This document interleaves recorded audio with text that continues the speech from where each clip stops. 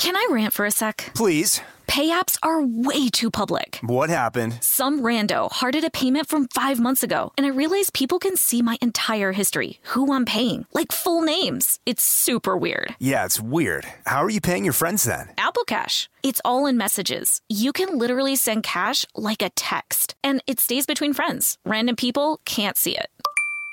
Did you just pay me $1 on Apple Cash? Shh. Services are provided by Green Dot Bank. Member FDIC. Terms apply. The state of Tennessee is one of the few places where the sounds are just as breathtaking as the sights. Whether that's live music at a historic music venue, the crack of an open fire at a campsite in the wilderness, or hearing kids laughing as they explore what's right around the bend, Tennessee just sounds perfect. Start planning your trip at tnvacation.com. Tennessee sounds perfect. Experts claim there is nothing tougher than a diamond. But at Diamonds Direct, we beg to differ. Have you ever met a mother? Strong, radiant, timeless. This Mother's Day, give her the gift that meets her match. With diamond jewelry starting at $200. Plus Diamonds Direct's exceptional quality and unbeatable everyday price, you're sure to give her a gift that wows this generation and the next to come. Experience the thrill of jewelry shopping done right at Diamonds Direct. Diamonds Direct. Your love, our passion.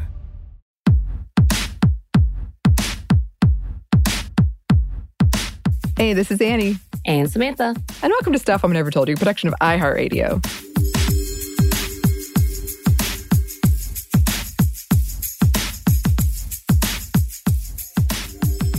So, Samantha, the other day I was talking about this old game I used to play that I'll get into more in a second, but it was a predictive game.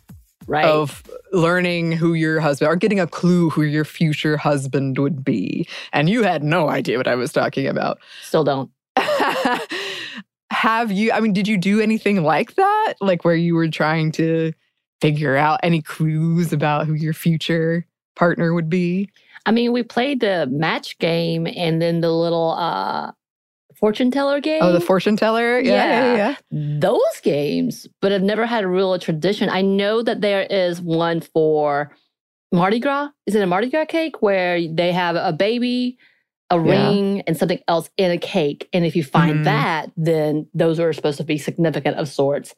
Those are the only things that I know. And I don't know if that's Mardi Gras. Is it Mardi Gras? Mardi Gras has the baby cake. I believe there is a version that has like a ring or something. I know we did it at a shower, and I thought it was really weird because I'd never seen that. And that was a college friend who they did this for at a bridal shower, bridal lunch, and I was looking around like, what?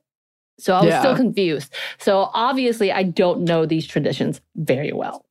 Well, you are in for a treat just in time for Halloween.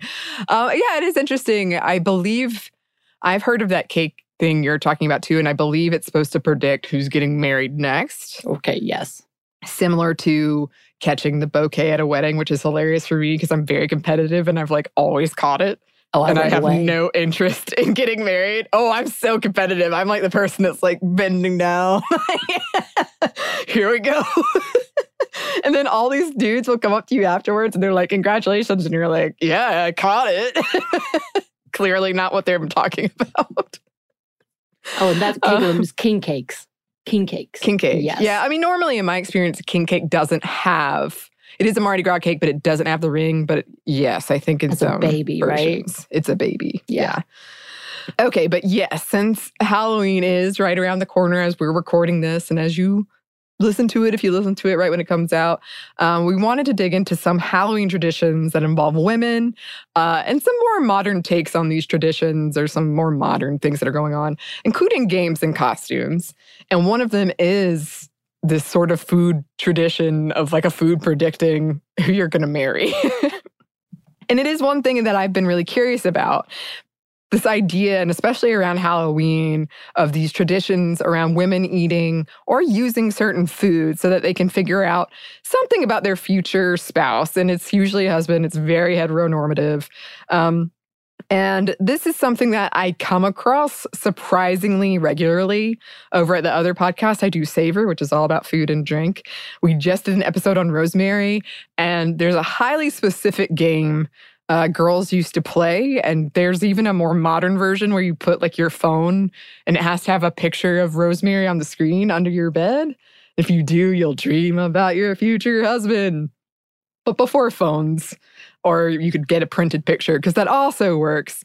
People would put sprigs of rosemary under their pillow. Girls specifically would put sprigs of rosemary under their pillows. And if you dreamt and you saw the blurry face of a man, that was your future husband. But if it was a clear face, that's not him. You stay away from that guy. Which I love because it's so vague. Okay. Yes. Another tradition involves a ring hidden in a potato, indicating who will get married next. Or, yes, the one I did that I mentioned at the top, and I think I've mentioned a few times on this show. I used to peel an apple, and you toss the peel. For some reason, I remember it specifically being over your left shoulder, but I don't think it matters. Well, I guess it really doesn't matter in a lot of ways, but it was supposed to form the initial of the first name of your future husband if you left it outside for a couple of hours. And I got a D or perhaps a C, which I do think are like the easiest letters it was gonna form. Right, or O. Yeah. I need to know if someone got a Y. Yes. I need to know if someone got a Q. I need to know if someone got like any of those. Like a T. Yeah. Like, did you get any of those letters? Because that would be more shocking. Yes. For me. Yes. Or how many of those people who actually did marry a D, C, or O, which I imagine is Z or L or I. Like, those are the people. We'll see. I mean, I got my whole future ahead of me. Of course, they're games. They're just games. It makes sense to me that girls who we've long taught that getting married is the end-all be-all, and for a good portion of history, something their future and security and happiness depended on, would have these rituals around predicting who it was they were going to get married to. I believe we've talked before about MASH. Like, that was a really popular thing that we would play. I played MASH. Apparently, I call it a different thing because I didn't want a shack. What did MASH stand for? I didn't even want a shack, so I got a cabin. So you changed it. The mansion, apartment, cabin, or house. I love this. It made more sense. You made the rules fit you. I didn't almost live in a shack. That's fantastic. I love that. I feel like that says a lot about you. I really appreciate it. I made my own future, damn it. I love it. But anyway, so many of these games were ideally performed on celebratory days when seasons were changing, like Halloween. I know there's a lot of autumn festivals, and the maypole thing is very seasonal as well, like spring, right? Spring to summer. Yeah. Mm-hmm. So when people believed that the veil between the living and the dead was thinner, potentially allowing them to see into the future to get some sense of what was coming. Dun, dun, dun. So Halloween and its predecessor festivals in Europe also marked the end of the harvest, beginning of winter, less sunlight hours, periods some worried may one day never end. I feel like that's plot to a show. What show is that? To that end, people would celebrate and make offerings to gods and spirits. And food was often a part of all of this, including something called the dumb cake, though it came around a bit later. Yes, and shout out to Jan, who's been listening to all the backlog, and it's been wonderful to hear from Jan as they work through, for bringing this one to our attention and pointing us out to this very helpful and fun article over at Atlas Obscura written by Anne Eubank about this whole thing. Also, shout out to listener Renee for calling in about using the word dumb and how hurtful it can be in the deaf community. And we're going to try to do better in the future. This is the name of this cake, but we're going to try to use it as little as possible. But always appreciate these notes so we can do better. Oh, BT dubs, because this just reminded me of the fact. So I just rewatched American Horror Story, some of the old seasons, and they do talk about Halloween and the fact that during the season of the witch season, rather, where Madame Laurie coming back and she was like, oh, it's Halloween already.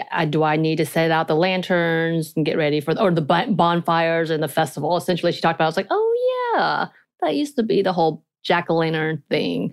But then a listener also pointed out the fact that we forgot to mention Sarah Paulson being a scream queen. I was like, oh, yeah, because she has that trend going on TikTok saying, help me, the killer is escaping. Okay. Anyway, this just reminded me of all of those things. So I felt like I needed to say that. And thank you to our listener for reminding me of that. Keep going. Yes. She did appear on some list. Yes. Okay. So from the 1700s to 1900s, unmarried women in the UK and North America would take part in this baking ritual to divine their future husbands. As far as games go, it was more of a spooky sleepover game, kind of like Bloody Mary, with the goal of seeing your future husband in your dreams. That's a recurring theme, is it's like in your dreams, you're going to see this person. The origins of it are hard to pin down, but it was probably first played in or around Scotland, perhaps a riff on eating bread on Shrove Tuesday to see your future spouse. Though again, different versions of this game have existed around the world for pretty much forever. And listeners, we would love to hear if you have any experience with any of these, or if you have any history in your country with any of these. Please let us know. The first known written description of this cake appeared in a 1685 book on witchcraft by George Sinclair called Satan's Invisible World Discovered. Sinclair, a demonologist and mathematician, likened it to a very silly and potentially dangerous superstition. The world discovered. Damn, I know. Okay. That's the whole thing. All right. Mm-hmm. So in the early days, they were certainly viewed by Christians as an unsavory remnants of pagan religions that would bring evil down upon any fool to partake in them. You fool. Annie, you're one of those now. I know, the apple peel. I didn't know. It's damned you. Sorry. For instance, take this quote from the 1750s book, God's Revenge Against the Breakers of the Ten Commandments. That execrable way of making what is termed a dumb cake with 1,000 other tricks in order to see or dream of their sweethearts, which are still too much in use among young maidens, in order to satisfy their insatiable curiosity and inexcusable impatience. Inexcusable impatience. How dare thee take on such witchcraft? I don't know. How dare thee? I'm really bad at this. Yeah. Wow. I thought it was great. I mean, I guess we should put a note in here. Like, again, it's really easy to make fun of things like this because it sounds silly, but I did the same thing. And especially at this time, your whole future was really, as a young girl, riding on this future sweetheart or spouse. Right. So it just really, really makes sense to me. And I know we've talked about witches and witchcraft, and especially women around that. And, you know, violence. It led to violence and all the suspicion of what usually just young girls or maybe beliefs that didn't fit into this very strict idea of Christianity. So it's, just a note. Right. This guy, I'm sure, was terrible. He sounds like a real piece of work. A real piece of work. He does. No one's too sure where the name came from either. Some suspect it comes from an older definition for dumb, meaning silent. Others think it might be derived from the Middle English definition for doom, meaning fate or destiny. But wherever it came from, it was incredibly popular for a couple of centuries in the UK and North America, to the point accounts of it appeared in news stories, folklore anthologies, and even research papers. These accounts paint a general picture of how it went. Late in the night, maybe around midnight, 2 or 3 girls gathered together to bake a cake in complete silence. And side note, I love how many of these games involve complete silence, almost as if the parents created them or something. The ingredients were simple, typically including flour, salt, and water. Each girl then wrote their initials into the cake, and then it was placed into the oven to bake. Again, total silence. Once done, the girls pulled the cake out of the oven and broke it, perhaps each taking a bite. Then they walked backwards to their beds, placing their piece of cake under their pillows and going to sleep so that they could dream of their future husband. So they didn't eat it. They spit it out and put it under their bed. Sometimes I think they took a bite, but there was still a piece left to put under the pillow. Sounds messy. It was a harder cake than what we're used to. It was kind of a corn cake type tougher. Of thing. Yeah. All right. Just checking. Yeah. And as you're talking about, I can't imagine what these processes were like, because if you didn't dream of someone, that means you were doomed, right? I'm sure that it wasn't it sounds like, as we're going to get into it in a second, it was kind of scary no matter what. If you saw someone, it was kind of scary. If you didn't see someone, it was kind of scary. There was a lot of fear around it, which again also makes sense to me if this was something you truly believed. But also the Atlas Obscura article I mentioned earlier, the author and a friend attempted this. And it was funny because she was like, I dreamed of nothing. not a damn thing. Well, yeah, so that would be the less frightening outcome. Right? So in some versions, the husband was supposed to show up. And here's a quote from an 1816 description. Man, we have good records on this. Quote, a few minutes after midnight, the husband of her who was to be first married will appear to lay his hand on the part of the cake marked with her name. That does sound a little creepy to me. Why are you in my bedroom? Yeah, come on. Oh, and speaking of, sometimes the boyfriends were pretty annoyed at being summoned in some versions of these. As in this 1913 article about folklore out of England by Angelina Parker. Quote, an old lady once told me that a girl in this way brought her future husband, who was a soldier, into the room, and in passing through the doorway, he broke his sword in two. The girl picked up the broken piece and kept it.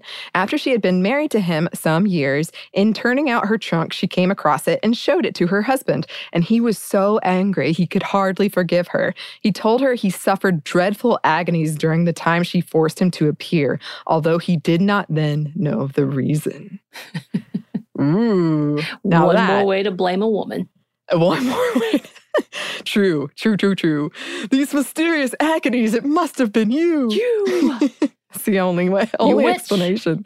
Oof, that could have been the whole plot point. I'm not sure I've ever seen like a horror version story of what we think is a romance, and then it turns out to be, it was very painful for the other person involved or something. I think I've seen some fairy tale versions that are similar, but not quite.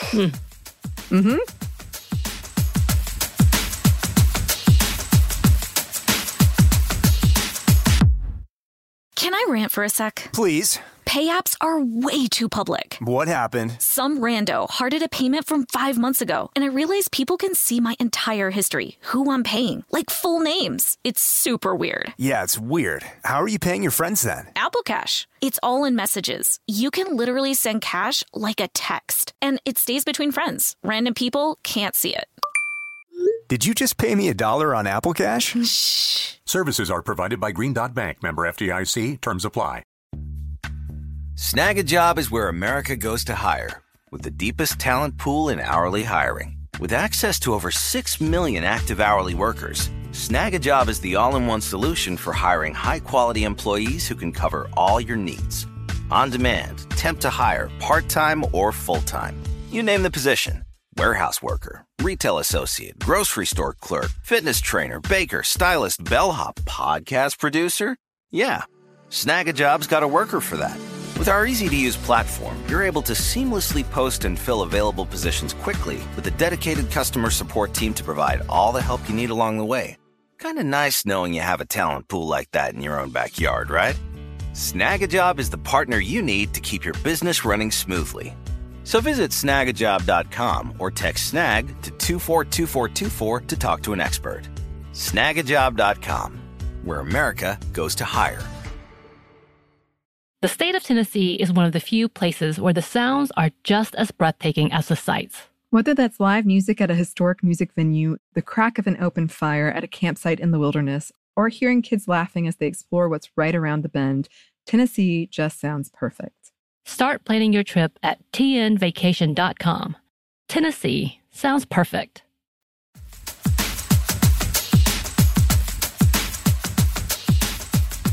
In another version of this game, a dark shadow would appear upon the breaking of the bread, chasing the girls, and the only salvation from a mysterious but surely terrifying fate was to jump straight into bed. Again, I love how many of these, I don't know if I'm right, but it just feels like parents trying to get their kids to go to sleep and be quiet. Get into that bed or else. Go straight to bed. Or your future husband's going to come and chase you. Terrify you. Uh-huh. And at least once making one of these cakes did lead to disastrous real-world consequences. 3 girls working at an English estate accidentally made their cake using a poisonous ingredient. That night, they woke members of the estate with their agonized screaming. One actually died. The other 2 survived, only to be derided in the news as, quote, 2 deluded females. But again, as one writer put it in 1849, a young maiden will go through a great deal in order to get some kind of answer to a question that so deeply involves her happiness. Here's a description of the whole thing by Charles Dick from 1911. Quote, the 2 must go to the larder and jointly get the various ingredients. First, they get a bowl, each holding it, and wash and dry it together. Then each gets a spoonful of flour, a spoonful of water, and a little salt. When making the cake, they must stand on something they have never stood on before. They must mix it together and roll it. Then they draw a line across the middle of the cake, and each girl cuts her initials each on opposite sides of the line. Then both put it in the oven and bake it. Seems like a really big bonding time. Annie, should we try this? I think we should. I think we should. The silence part will be hard. And if I have to walk backwards anywhere, then I'm done for. Yeah, because if I have to go down some stairs, No. So this is actually the one, I believe, that the Atlas Obscura article that they used. And my favorite part was them trying to find something to stand on that they'd never stood on before. Can we get a piece of carpet that we just buy? I'm sure. Mat? Okay. I think I could find things in your apartment. Or do I have to do I have to go to someone's house I've never been before and never stand in front of that place? I think the friend had an easier time finding something. Oh, no. Okay, no. That's too much. That, I got to put the foot down. Well, if we revisit it, I think that could be fun. We'll let you listeners know how it goes. If we find out. Yes. But for now, let's talk about bobbing for apples and the related game Snap Apple, which sounds slightly terrifying. I can't wait to talk about it. As a summer/fall fruit, especially in here, we're still talking about mostly European, North American traditions. Apples were often involved in early Halloween celebrations and used in soothsaying rituals. On top of that, they have a long history of being seen as somewhat magical. I'm sure, off the top of my head, I'm already thinking of Snow White. There's just a bunch of Eve. There's a lot of imagery around apples. You can go see the episode Saber did on apples. We go into that and why that is a little bit. So if you want to learn more. As mentioned earlier, there's the using of the apple peel to ascertain the initial of your future spouse. Another, though, was bobbing for apples, a tradition that most likely originated in Europe and perhaps specifically Britain. It started off a bit differently than what we do now. Have you ever bobbed for apples, Samantha? No. Nope. It just didn't seem sanitary. I think especially now, I'm like, what were we thinking? I think I've only done it once, and I was so bad. I never got an apple, and I hated it. It was pretty miserable, to be honest. Have a giant mouth, and then also really good teeth, and I do not have either one of them. Well, I do have a big mouth, but you know what I mean. Yeah, now I have, with my front fake tooth, I would never, ever attempt something like this. My teeth are so sensitive, I couldn't do it. Yeah. It's hard. It bounces away. It bobs away. But there was never any who's your future spouse going to be element when I've thought of it, or that one time that I played it. It was just, can you get the apple? But there did used to be. In one version of this tradition, as it used to go, girls and women would secretly mark the apples and put them in a barrel of water. Then, potential matches would dunk their heads into the water and bite into an apple as a way to look into romantic futures or bring people together. However, in some parts of Scotland, bobbing for apples once and still does. Listeners, please write in if you know. Share the same name as the practice of dunking women in water to test if they were witches. Yeah, that makes sense. And that sounds awful.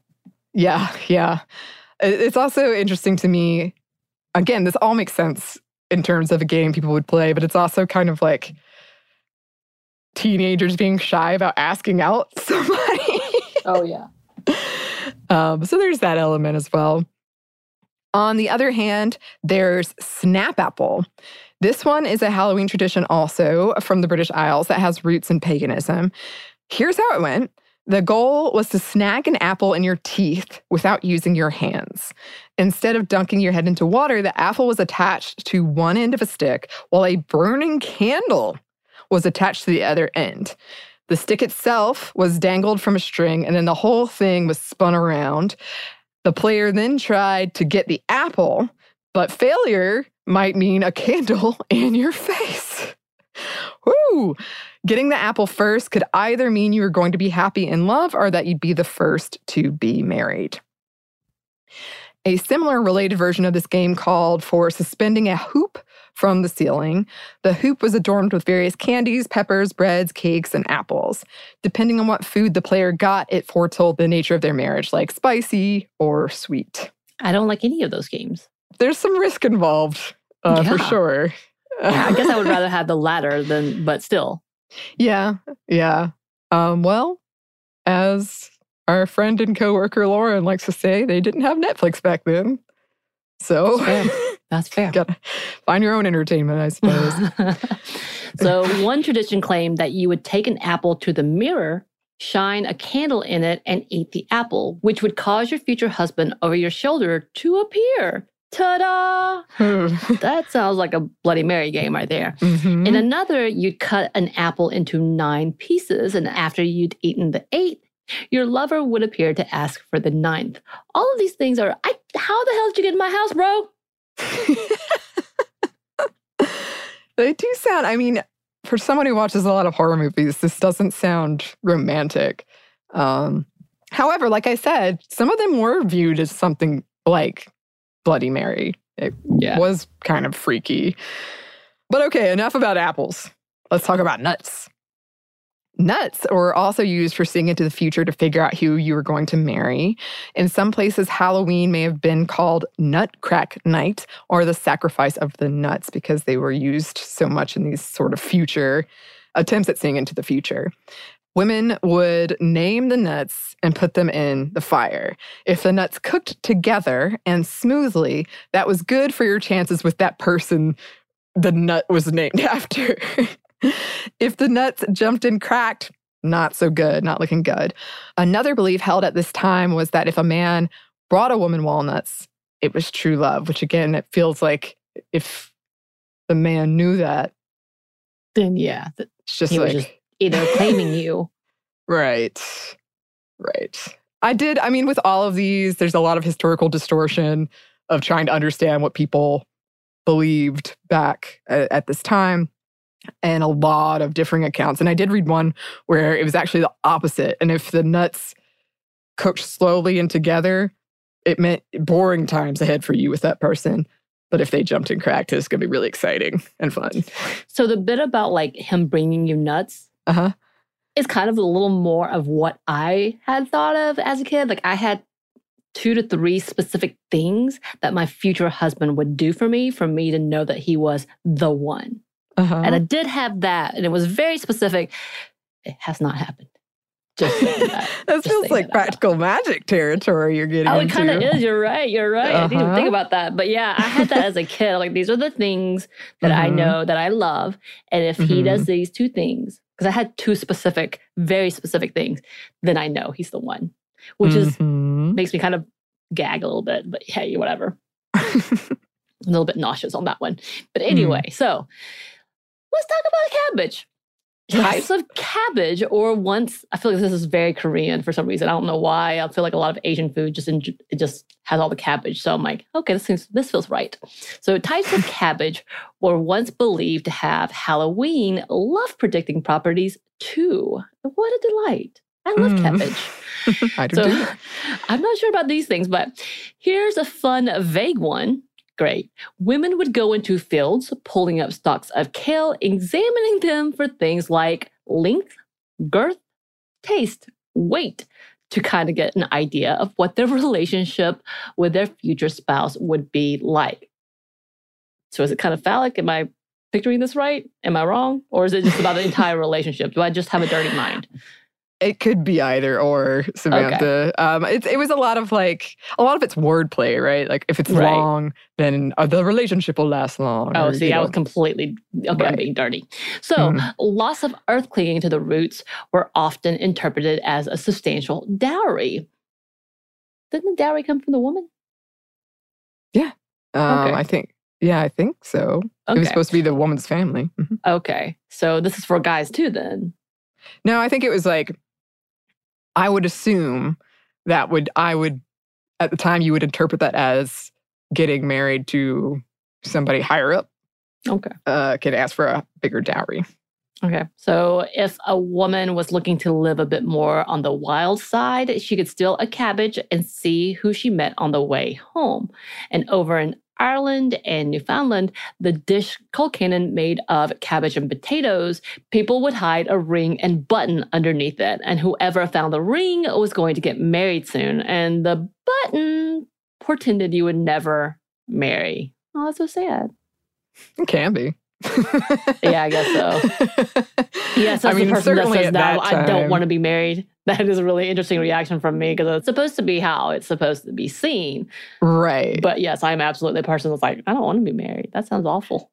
Yeah. Well, I mean, not to harp on this point too much, but it's still a big deal now, don't get me wrong. But back then it was a much bigger deal for women. A woman's value was in marriage. Absolutely. Yes. And also as a game, sort of similar to Old Maid. And this is still something we have to shake today culturally, but there's nothing worse or scarier than being an old unmarried woman. So I can imagine at a party, you're like, which is still being used, on social media, being like, this is why you're going to be alone. Like it's the worst thing to put on someone. They're like, okay, cool.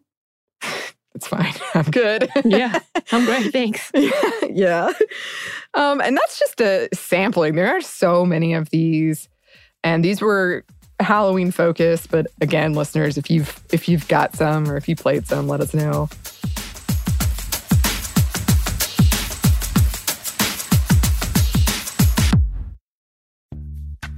Snag a Job is where America goes to hire, with the deepest talent pool in hourly hiring. With access to over 6 million active hourly workers, Snag a Job is the all-in-one solution for hiring high-quality employees who can cover all your needs. On demand, temp to hire, part-time or full-time. You name the position. Warehouse worker, retail associate, grocery store clerk, fitness trainer, baker, stylist, bellhop, podcast producer. Yeah, Snag a Job's got a worker for that. With our easy-to-use platform, you're able to seamlessly post and fill available positions quickly with a dedicated customer support team to provide all the help you need along the way. Kind of nice knowing you have a talent pool like that in your own backyard, right? Snag a Job is the partner you need to keep your business running smoothly. So visit snagajob.com or text snag to 242424 to talk to an expert. Snagajob.com, where America goes to hire. The state of Tennessee is one of the few places where the sounds are just as breathtaking as the sights. Whether that's live music at a historic music venue, the crack of an open fire at a campsite in the wilderness, or hearing kids laughing as they explore what's right around the bend, Tennessee just sounds perfect. Start planning your trip at tnvacation.com. Tennessee sounds perfect. Live Nation presents Concert Week. Now through May 14th, get $25 tickets to over 5,000 shows. That's up to 75% off a summer full of your favorite artists like 21 Savage, Alanis Morissette, Cage the Elephant, Celeste Barber, Dierks Bentley, Fade, Hootie and the Blowfish, Janet Jackson, Kidz Bop Kids, Meghan Trainor, Peso Pluma, Sarah McLachlan. Get tickets to more than 5,000 summer shows for just $25. On sale now through May 14th. Visit livenation.com/Concert Week to learn more and plan your summer with Sean Paul, Sum 41, 30 Seconds to Mars, and Two Door Cinema Club.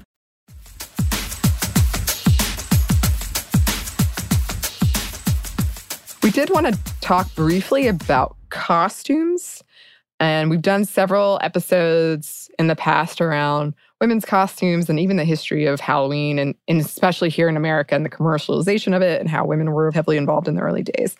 So this is going to be a much more modern look. Also, thanks again to Jessica who suggested we look into this. So there has been some recent research around gender differences in costumes and why these differences matter.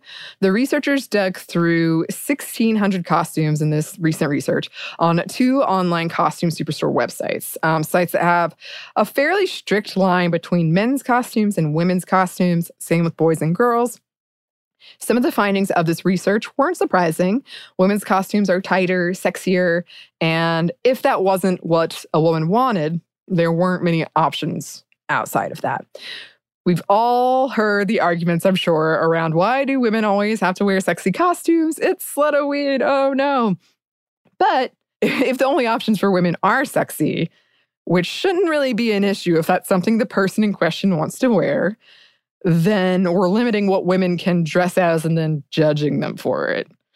In the words of one of the researchers, Erin Hipple, the issue isn't really that adult women are wearing sexy costumes. Women should be allowed to choose what we wear all year round. The issue is that there are limited choices. If one shops on the women's side of the Halloween sales floor divide, the choices are very limited.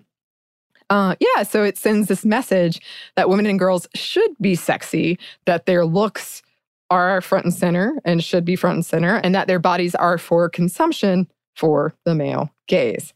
Again, if you want to dress sexily, totally should. Big believer in that. But it's the issue of options. Right. Mm-hmm. And they've got numbers to back this up, too. So they found 88% of women's costumes showed skin compared to 16% of men's. The number is 68% for girls compared to 1% of boys. So since for a good chunk of the people who are celebrating Halloween are celebrating it in public, Halloween falls in cooler months. That means the options for comfort and warmth are limited unless you are like me and you get a onesie and you're like, nah, I'm good, bro, in my panda onesie. I have had so many cold Halloweens. I remember there was a cold snap in Atlanta when I was in college, so, many years ago, and just being so cold and uncomfortable and going home because my costume was very skimpy. Yes. Right. Mm-hmm.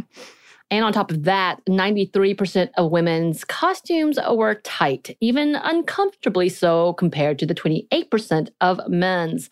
And that's 49% of girls versus 5% for boys. Yes. And I had a friend that almost passed out once from her tight Harley Quinn outfit. So you can get really uncomfortably tight. Right. Not good. Yeah. For those that are just like pre-manufactured, obviously very cheaply made costumes is typically the worst material, size like for young prepubescent girls, and the fact that it's thin and see-through. Not necessarily on purpose, it's just made the way it is. So it's like, this is the worst combination of costuming, or they're ridiculously expensive. And I'm like, I'm not spending $150 on that antique dress. Right. Well, yeah, I mean, that's another good point, is if comfort clearly isn't a priority for women's costumes. And it's, again, kind of sending this message that it's not about you. And it's about how you look and how other people see you. Right. So in interviews, the researchers described how they would have to go through several pages of women's costumes before finding one that wasn't sexualized. Whereas for men, their very first option wasn't nice. This finding put out numbers that demonstrate just how big this gender gap is. And I was just thinking about this too. Like, if you think about even historical levels of costumes, they're all made sexy. And you're like, that's not what it was. And you kind of have this moment of trying to figure out why something that is already nice has become even beyond. And then we won't talk about the cultural appropriation that happens within these costumes, but how they're also sexualized. I was thinking about, there was just a recent argument on TikTok, because I'm now officially on TikTok all the time and I need to ban myself from it, but whatever. The whole idea of why people are arguing with other people about, why can't I dress up as Pocahontas? Why can't I dress up as Mulan? And being there to be like, it's not the point that you may have really liked these, what you know of as Disney characters, but the appropriation of what you're doing and what you're trying to do, especially when we talk about indigenous communities. Hey, watch it. And then especially the overly sexualized tones of these costumes and what you're doing it for. It's not because you're doing it because you appreciate these individuals and you see them as iconic. You're doing them because you're being a sexy version of something that is known, and that's disgusting on so many levels. Yeah. Yeah. And it's interesting how it's such a big accepted kind of thing about like women's costumes will be sexy, that I think that just the other day I heard like 3 or 4 jokes about it. You know, sexy crayons or sexy, just like random object. Right. And it's sexy. Right. Yeah. And I know I've heard, and I suppose there could also be an argument that this is one of the only times of year women feel it's acceptable to dress as sexy as their heart desires, which is also a problem. Most likely, all of these things are going on at once. I remember one year I dressed in a cute, what I was like, modest outfit and went around telling everyone I was tired of having sexy costumes, only sexy costume options. I just remember being at this party and being like, already kind of going off about this. So I'm a proponent of being really silly. And that's kind of one of the things that I try to do for Halloween. And there have been some moments of like me trying to be sexy did not pull off really well. And I was like, I don't feel comfortable in feeling like something that I am not on a constant basis. And that also, again, the bigger conversation of being sexualized, fetishized, as well as just not having confidence. So it's all kind of a layered bunch. Right. But the few times that I have, I'm like, this is really bad. So one of the costumes that I did, because as an Asian person in a white community, I always felt like I couldn't dress as anything and be that. Like I couldn't be the Asian version of something. Like that just felt wrong and felt weird. And I will say that because it felt like I was trying to put myself in a hierarchy, trying to be white, not because I didn't want to be one of the white people. It was because I was ashamed for not being white. So I couldn't possibly be accepted as white. So that's, again, a different conversation. So I dressed up as a geisha, as being an Asian. I'm like, oh, this is one thing that can be kind of sexy. And then coming back to realize, holy shit, I'm fitting into that same narrative of sexualizing and fetishizing women with this whole moment of the memoirs of geisha coming out and be like, this was written by a white man.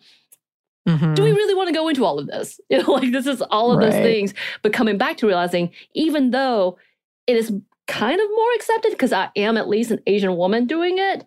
I had 2 white friends do it with me, by the way. Whole big conversation in that. That wasn't their fault. It was my idea. I will say to that.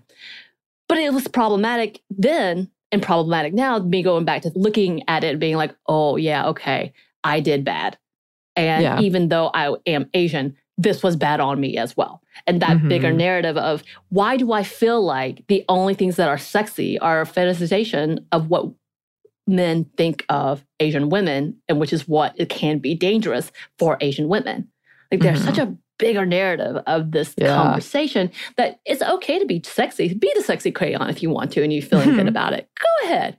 Be your sexy self in that. But have an understanding that, yes, there is a lot of backlash, and that's the bigger conversation of what it is, especially for women, once again, to sometimes feed into the stereotype that can be really harmful. Or if you're a white person, be like, but I want to be a Squid Games person. Please don't do the eyes. Please don't do that. Don't be racist. That is racist. That is not good. Yeah, no. And we have, I mean, for something that feels on its surface level very frivolous, there are so many aspects to this. And we've talked about a few before, and I've talked about how sometimes I feel really self-conscious when I do like my Winter Soldier outfit, which I don't think is very sexy, but it's slightly sexy. And kids see that. And it's like, you know, I like it and I feel good in it. But I know that kids are observing that, and they're observing how men might treat me in that. And then that's makes me feel weird. That makes me feel strange. But that's, again, the conversation of like, why are we not putting the responsibility on men? Yes, absolutely. Right. It shouldn't be like, oh, I'm this object for you to just treat however you want to treat. But it does turn into that. And I hate when kids see it because it's just like, I don't want to contribute to this. And you're right. And then it becomes that's the lesson of the story, not the other way, other problem of the fact that you have been taught as a child and or the parent has been teaching the child, oh, see the girl? Don't do that because she's the problem. And that's not the truth in this at all. And of course, and I know I'm preaching to the choir when we talk about all of this, but this, again, same like stripped down of the fact that if done appropriately, everything has to be in that caveat. If done appropriately and you feel sexy and you feel good about it, then wonderful. Let's talk about the fact that that is not an open invitation for us to be oddled. If you want to look at from afar and appreciate, because sure, maybe they put some time in that outfit and do want compliments. Okay, if they don't, and if they're uncomfortable by you, then don't. Yeah. Yep. Never touch. Always ask before you take a picture. So many thoughts. Anyway. So many thoughts. Yes. And I was also thinking, I guess there's an argument that in our entertainment, a lot of women's costumes are more sexualized, their costuming in general. And if Halloween costumes are at least in part based on entertainment, then it filters into that too. That doesn't explain things like sexy Bernie costume, but it does explain a lot of other things. That sexy Bernie meme costume I saw the other day. Yeah, I just saw a sexy Ted Lasso costume. Oh. And I didn't know. I had a moment of, huh. See, yeah, I guess my thing would be, is there a non-sexy women's Ted Lasso costume? Oh, I've seen a few, yes. Yeah. Cosplaying just straight. Right, but could you buy one at like the store? Oh, no. So I will say the sexy Ted Lasso, she made on her own. It was pretty good. I was like, well, damn, okay. Awesome. I was just like surprised by it. I don't know why that it doesn't enter my head to do things. I was like, huh, yeah, that's pretty good. Like, that's all I could think. It's on people's minds, that's for sure. So going back to this research, these are not the only findings they had. They also discovered women and girls' costumes rarely come with masks. 1% and 4% of women's and girls' respectively come with masks, compared to 35% and 46% of men's and boys. Why? Researcher Lori Heyer speculates, we found that girls' and women's costumes provided less coverage and accentuated the wearer's own physical attractiveness as the character herself rather than her costume character, so that she became the featured subject. It seems that girls' costumes had to fulfill demands for feminine ornamental display. She must not simply be a princess. She must display herself as pretty in her princess costume. On the other hand, costumes for boys and men put the alternate identity and character at the forefront. Hires went on, costumes marketed to girls and women consistently promise that she will look cute, sexy, pretty, and all eyes will be on her. Whereas costumes marketed towards boys typically promise that they will be strong and tough or scary and gross. And then, I read another interesting article about this. I wasn't sure how much weight to put in it. But they were saying, like, the original intent of Halloween, which we are way off of what it was originally, was that you were supposed to hide your face and hide your identity. And that was the costume so that, ghosts or spirits couldn't find you. I do think that's interesting. And I mean, it's just hard to me to make that argument in our modern times when we've just gone so far away from that. Right. But that is an interesting point when it comes to these boys' costumes having so much more coverage and mask, whereas women's and girls generally don't. Right. I will say one of my favorite costumes that I did was the Grudge ghost. And I just followed people around making the noise. Ooh, freaky. Yeah. I stay in character, so I'm super annoying. Oh, I'm sure. An hour in, that noise is no longer scary. It's just... Well, no, I still did it enough that it freaked people out. And they would all say, stop, Samantha. Sound. And I'd be like, what? I appreciate your dedication. Thank you. Commitment. So another study found that costumes of strong feminist historical icons are lacking when it comes to costume stores, which is why you'll find article after article instructing women and young girls how to DIY them. I definitely saw plenty of Rosie the Riveter and, of course, RBG with the necklace and all of that. I've seen so many of that, but I have also seen amazing DIY these parents are doing for their young kids. I'm like, oh my gosh, that's amazing. I need that costume. I would say that was probably when I was researching this, that was a good chunk of the articles on the early Google pages where, don't want your young girl to wear a sexy costume. Here's 8 costume ideas of famous historical female figures and how to make them. Yeah.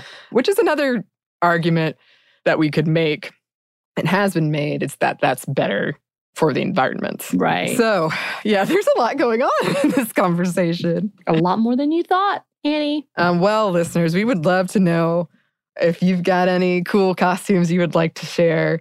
Please, please, please let us know. Whether you're celebrating or not, we hope you have a lovely, safe weekend. And yes, if you would like to email us, you can. We would love to hear from you. Our email is stuffmediamomstuff@iheartmedia.com. You can find us on Twitter @momstuffpodcast or on Instagram @Stuff I Never Sold You. Thanks as always to our super producer, Christina. Happy Halloween, Christina. Yes. And thanks to you for listening. Stuff I Never Told You is a production of iHeartRadio. For more podcasts from iHeartRadio, visit the iHeartRadio app, Apple Podcasts, or wherever you listen to your favorite shows.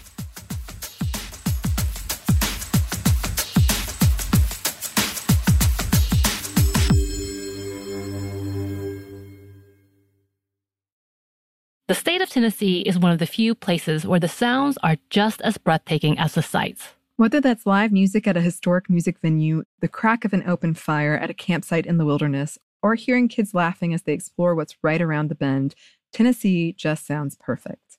Start planning your trip at tnvacation.com. Tennessee sounds perfect. This episode is brought to you by PNC Bank, who believes some things in life should be boring, like banking. Because boring is safe and responsible, level-headed and wise. All things you want your bank to be. You don't want your bank to be cool or sexy. Sexy is for 80s hair bands, not banks. That's why PNC Bank strives to be boring with your money so you can be happily fulfilled with your life. PNC Bank, brilliantly boring since 1865. Brilliantly Boring Since 1865 is a service mark of the PNC Financial Services Group, Incorporated. PNC Bank, a National Association, member FDIC. You've probably heard a lot about electrified vehicles lately. Well, Toyota has electrified options for every lifestyle. We've got hybrids, no plug needed. Let's go. But we also have plug-in hybrids, if that's your thing. Woo-hoo. You can even go 100% electric in the Toyota bZ4X. With so many options for reducing carbon emissions, Toyota is electrified, diversified. Learn more about our Beyond Zero vision for the future at toyota.com/beyondzero.